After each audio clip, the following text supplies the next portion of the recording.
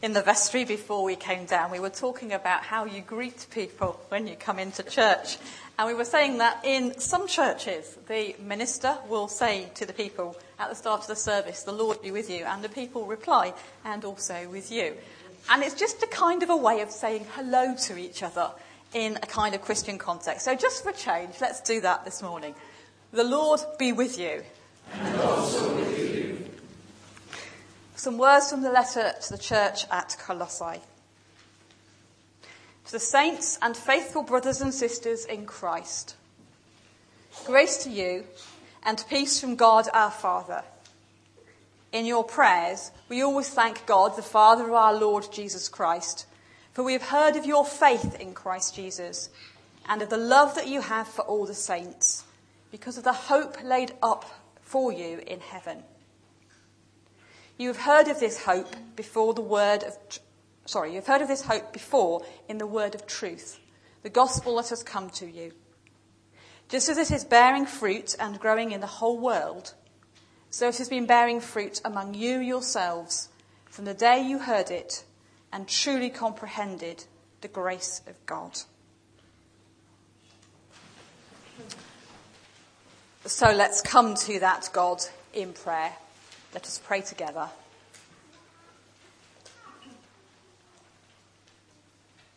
God of hopefulness, who, in love, conceived creation with all its wonder and diversity, who delighted in all that you had made and entrusted it to human care, we, your creatures, pause to marvel at the mystery of such faith in us.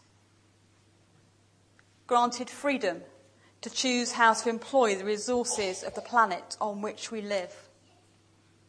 Permitted to determine the course of our own lives. Entrusted with the well-being and employment of all that is, minerals, plants, and animals. Holy, hopeful God,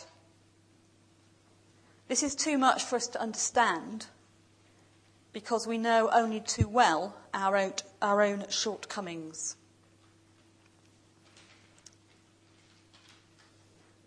God of faithfulness, who despite our faithlessness never gives up on us, who in love shared our finitude, being born as one with us and dying for us. We, your children, pause to marvel at the mystery of such love for us. We admit that we have not always used our freedom wisely or well, that our actions have damaged not only us, but also the world of which we are a part. Yet, in Christ, you freely forgive us for the damage we have wrought on your creation. Holy, faithful God, this is beyond our comprehension, because we know only too well our own lovelessness. God of loveliness, whose hopefulness and faithfulness know no bounds, who creates and recreates all things without limit, who longs to restore and renew us where we ache and break, who seeks to bring the whole of creation to its glorious fulfillment. As we worship you, as we experience the assurance of your gracious forgiveness, as we rest in the embrace of your love, so may we grow in faith, hope, and love to the glory of your name, one God, forever and ever. Amen.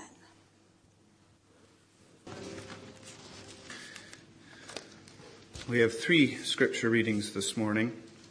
The first taken from the first book in the Old Testament, or the Hebrew Scriptures. Genesis 1, chapter 1. I'll be reading all scripture passages from the New Revised Standard Version. verses 26 to 31 in the first chapter. Then God said, "Let us make humankind in our image, according to our likeness, and let them have dominion over the fish of the sea, and over the birds of the air, and over the cattle, and over all the wild animals of the earth, and over every creeping thing that creeps upon the earth." So God created humankind in his image. In the image of God he created them. Male and female he created them. God blessed them, and God said to them, "Be fruitful and multiply, and fill the earth and subdue it, and have dominion over the fish of the sea, and over the birds of the air, and over the living things that move on the earth." God said, "See, I have given you every plant yielding seed that is upon the face of all the earth, and every tree with seed in its fruit. You shall have them for food. And to every beast of the earth, and to every bird of the air, and to everything that creeps on the earth, everything that has the breath of life, I have given every green plant for food." And it was so. God saw everything that he had made, and indeed it was very good. And there was evening, and there was morning, the sixth day.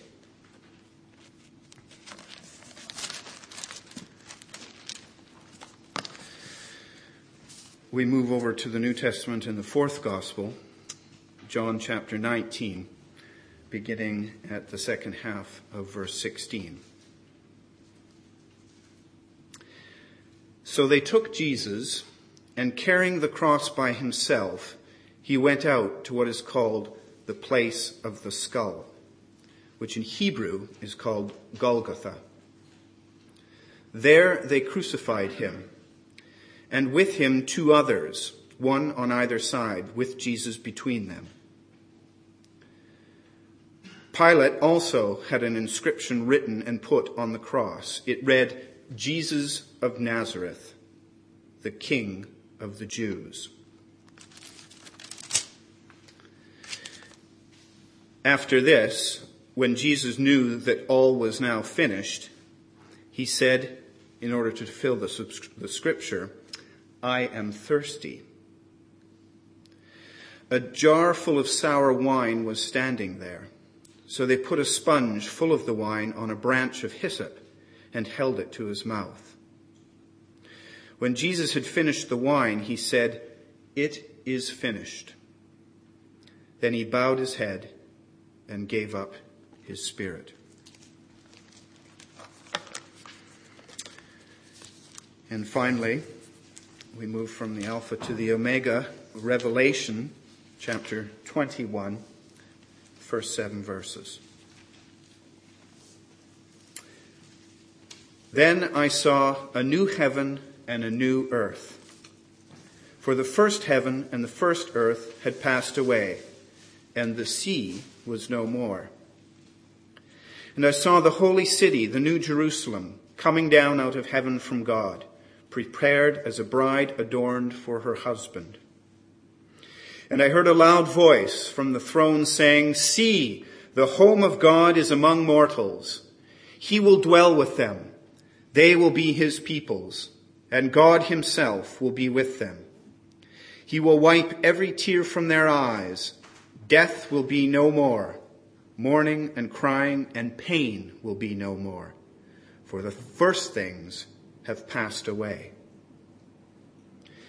And the one who was seated on the throne said, 'See, I am making all things new.' Also he said, 'Write this, for these words are trustworthy and true.' Then he said to me, 'It is done. I am the Alpha and the Omega, the beginning and the end. To the thirsty I will give water as a gift from the spring of the water of life. Those who conquer will inherit these things, and I will be their God, and they will be my children.'"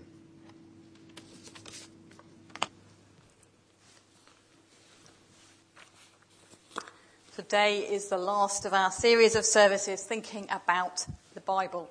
We spent quite a bit of time thinking about the way we approach the Bible in terms of its authority in shaping our discipleship, and also our awareness of the questions we can ask helpfully about such ancient writing. We've seen how it's a mixture of stories that delight us and stories that disturb us. We've been asked to think how we choose what it is we read and what it is we avoid. We have been reminded that some of the greatest heroes of faith had feet of clay, and yet God didn't give up on them or on the whole enterprise of creation. We've been encouraged to think that this story is more wonderful and also more worrying than perhaps we had ever imagined. I think we've had some fun along the way. I certainly have. And I hope that we've found some encouragement for our lives and some challenges for our thinking. But at the end of the day, there remains a kind of a so what question. Knowing a lot about the Bible, and even knowing a lot of the Bible, is all fine and good. But if it doesn't inform and inspire our everyday lives, then so what? I don't think there are any easy answers to that question. Or at least I suspect there are easy answers to that question, but they're not always going to be terribly helpful or useful. I pondered this so what question a lot in the last couple of weeks, in various stages of brain mush, it has to be said. And it seems to me that there are a lot of interconnected ideas that emerge, and I'm hoping we can explore a bit of that this morning. It hasn't been easy because all sorts and sizes of ideas have just flooded into my brain, and it's been great fun for me to play with them. But it's not been easy to come up with a nice, coherent sermon, so I'm sorry about that. It's all a bit like one of those Rubik's cubes with different colours, and you twist it and turn it, and you try to make sense of it. I've never managed to do a Rubik's cube in my life. You can take them apart and cheat, but you get different patterns. Or perhaps it's like a kaleidoscope, which was one of my favourite toys when I was little. You twist it and turn it, and you look through it, and all sorts of beautiful patterns appear. And then you twist it again, and something else comes. So this might be a bit of a muddle, and I apologise if it's a bit of a muddle, but I hope you'll capture some of the excitement of the mystery and majesty of the Bible, what it shows us about God, what it shows about God's relationship with creation as a whole and with people in particular. And as these three readings that we've heard will help us to catch a glimpse of that God, the God who is before time and in time and beyond time, the God who creates and redeems and sustains, the God who is the source of faith and hope and love. And so I want to play with some of those ideas a little bit. You've got a bit of paper you can take home if you like, or not. If you don't, that's fine. Do with it whatever you think is appropriate. But some thoughts about God that seem to come to me as we try to grasp what it is to live in the light of the book we call the Bible.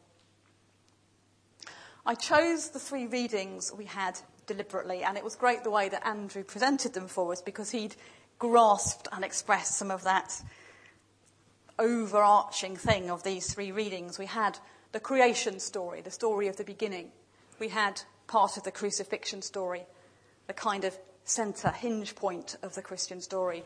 And we had the Revelation vision, a glimpse of beyond the end of time.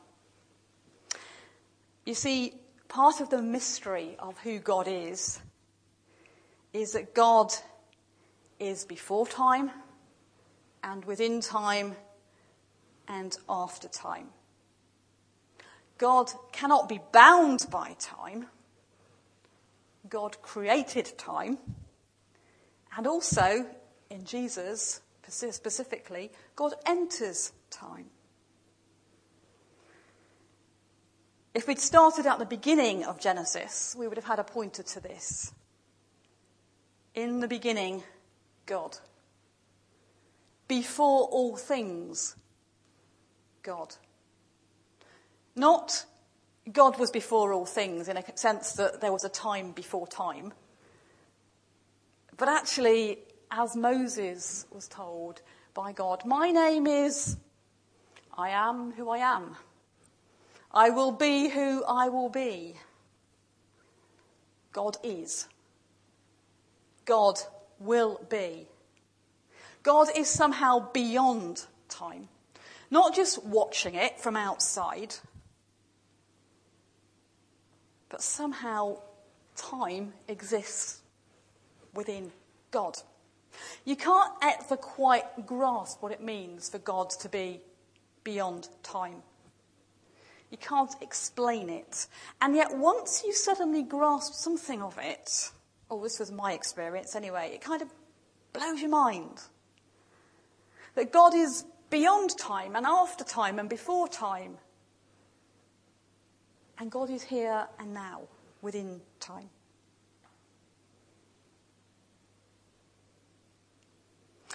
Right at the heart of our Christian story is a story of Jesus. And this is a story that should blow our minds.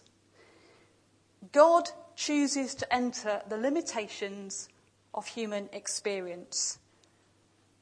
And yet at the same time, this beyondness of God is still there.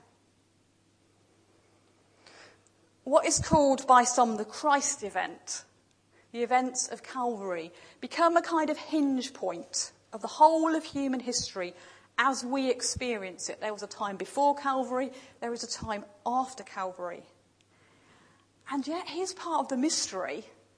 It acts backwards and it acts forwards. Although, humanly speaking, there was a point in time when this happened, it's not constrained to that place and that time. God transforms the whole of human history before and after events on a hill 2,000 years ago.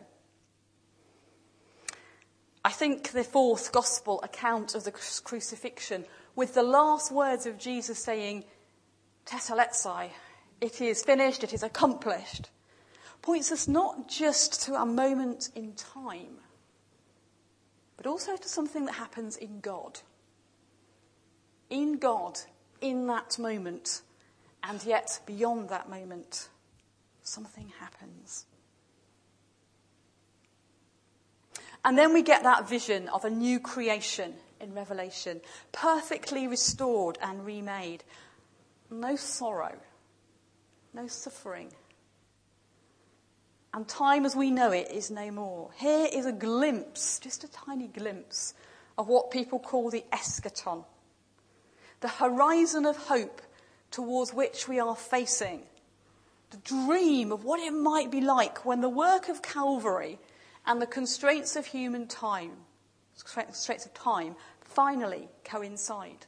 When that accomplishedness of the cross finds its fulfillment in everyday experience, because we know that now it isn't perfectly experienced. I think this sense of God's nature and God's relationship with creation are essential to living a Bible-inspired life, because it affects how we see God, it affects how we see creation, and it affects how we see ourselves.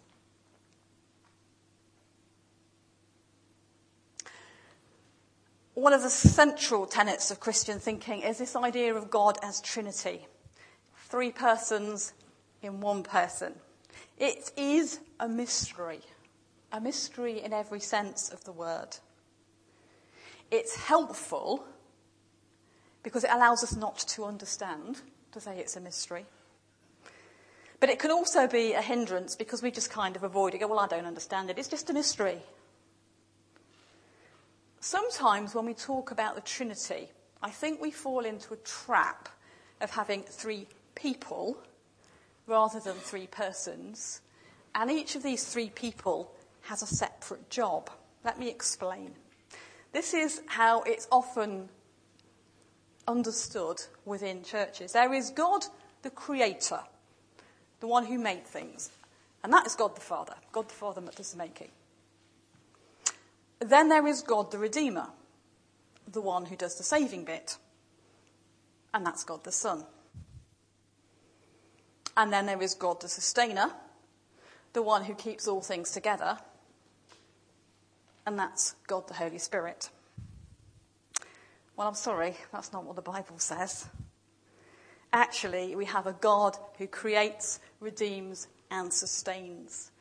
The Genesis story, we have God, the Father, who speaks the word, God the Son, and God the Holy Spirit is hovering over creation.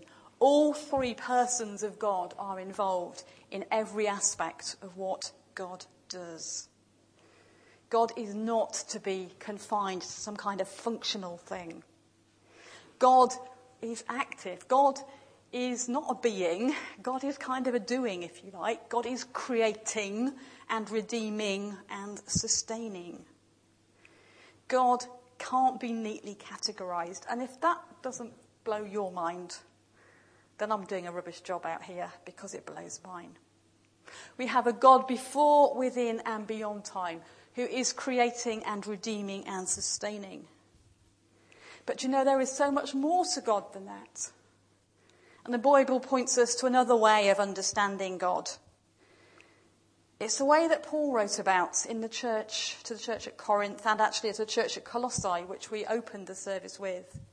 Because in God are faith and hope and love. You find that all the way through the Bible, the creation story, there's one thing that is absolutely certain about that. However it happened, and we'll probably never know exactly how it happened, without God, there will be nothing. God didn't need creation, but God not only dared to imagine it, but to do it. I read the creation stories in Genesis 1 and Genesis 2 this week, and I found myself thinking, I wonder how God felt. What was God thinking about at the start of time? Because Genesis tells us that God was thrilled to bits with creation. The vast universe, that's great. The celestial bodies, the stars and the planets, wow. The air, the rocks, the water, the sea creatures, the birds, the plants, the land animals, the human beings. God loved it. And God had got great hopes for it. God entrusted creation to human beings. God said, here you are. This is for you. And God had faith in humanity and indeed in the whole of creation. That plants would provide food. That animals would populate the earth. And that people would enjoy this amazing creation. Do you know, I think there's a bit of a naivety in God, humanly speaking here. Full of love and hope and faith and excited about this creation. And you know, as we go through the Bible, I think that is still there in all that God does and God is. By the time of Jesus, life on earth was anything but that lovely picture of creation.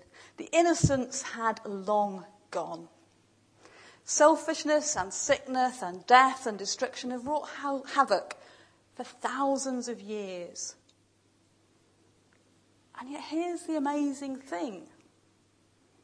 God still loves creation. God still hopes for the kingdom to find expression. And God still has faith in this enterprise of a world entrusted to human beings. The cross surely is right at the centre of that faith, hope and love. A love that draws into itself all the hurt and sorrow, all the anger, all the pain, all the bitterness that will ever be, that ever was. And hopes that through this, through one man dying in this way, history will be changed. And of course, the hope finds expression in the resurrection and in the vision of what's to come. God has enough faith to enter the darkness and absorb the darkness, confident that light is stronger. And so we get that amazing vision of the new heaven and new earth. God's faith, hope and love find their consummation because despite everything that says to the contrary, despite the things that suggest to us that hope and love and faith don't work, God never gives up. God continually loves, has faith and hopes. God continually creates, redeems and sustains. So that tells us something about God, but what about us, actually? We come back to that so what question. If the Bible tells this about God, what does it mean for us? I think what we need to do is to go back to those stories and see that there is a connection between God, the Creator, between the universe, the creation, and people, the creatures. Part of creation, granted, but somehow we see them as separate from them. There is a connection right from the start between the God who creates everything and people and the planet. John 3:16. God so loved, not the people, the world. And in fact, not the world, but the cosmos, if you use the Greek. God loved the whole creation so much that God in Christ entered creation. Why? To save it, to transform it, to bring it to its fulfillment. When Jesus walked the earth, somebody said to him one day, "Good teacher, what is the most important commandment?" Well, you know the answer as well as I do. Love the Lord your God with your whole heart, mind, soul and spirit. And love your neighbour as you love yourself. 3 directions for our love: to God, upwards, to ourselves, inwards, and to our neighbours, outwards. And I think part of the mystery is we can't care about our neighbours if we don't care about the planet. Because our actions that affect the planet affect our neighbours. Somehow we have to hold together this mystery of this God and these 3 directions of our own relating. Time is running out, so my brain's gone foot, and you're probably thinking, I wish you'd shut up. But it seems to me that if we live in the light of the Bible and the God who is revealed to us through scriptures, then we need to learn to see the whole of creation the way God sees it. To love it and delight in it. And if we love and delight in the world and the people of the world, that will affect the way we live every day. We need to learn to see people as God sees them. Because that will affect the way we treat them. And we need to learn to see ourselves as God sees us. Because that's going to affect how we think and how we feel about ourselves. You know, I think too many Christians have bad self-esteem. We think we shouldn't care about ourselves. But if God truly loves us, and if we should love our neighbour as we love ourselves, then actually we need to care about ourselves. I think if this book inspires our living, we need to cultivate the characteristics we see in God. If we are made in God's image, and if God is loving and hopeful and faithful, then so should we be. We should dream new dreams, imagine new possibilities, refuse to be overwhelmed by disappointment or rejection or failure. That's a tough call, I know that. But that's the kind of inspiration we should have, that hope is stronger than fear, that love is stronger than hate, that faith is even stronger than doubt, and that one day they will find their fulfillment. You see, Bible-inspired living is not about keeping rules, and it's not about a life free from struggle and pain. Following Jesus is tough. It's hard work, it's demanding, and sometimes there will be questions, sure. But it's characterised by our openness to this God who is eternally loving, eternally hopeful, eternally faithful. We believe and trust in a God whose word guides us in the whole of life. A God whose promises are dependable no matter what life may throw at us.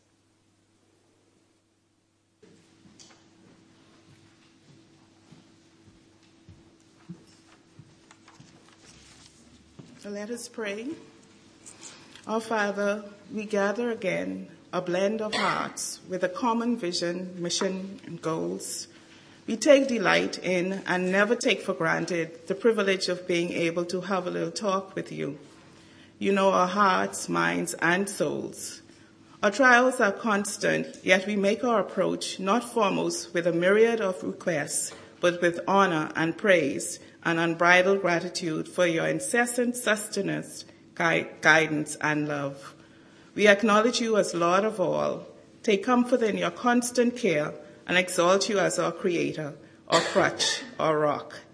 We thank you for hearing and heeding our faintest cry, for the accompanying hope, for always being there for us, and also for just being. We thank you for the precious gift of life, while we pray for the wider world as it moves on with progress in one camp and tribulations in another. We pray for all those, including ourselves, who know you, but at times take their eyes off you. At the times when you seem absent or so distant, it is indeed not you who moved away, but us. Dear Father, we are elated for those who have recently embraced you, and we are elated at the prospect of those who soon will.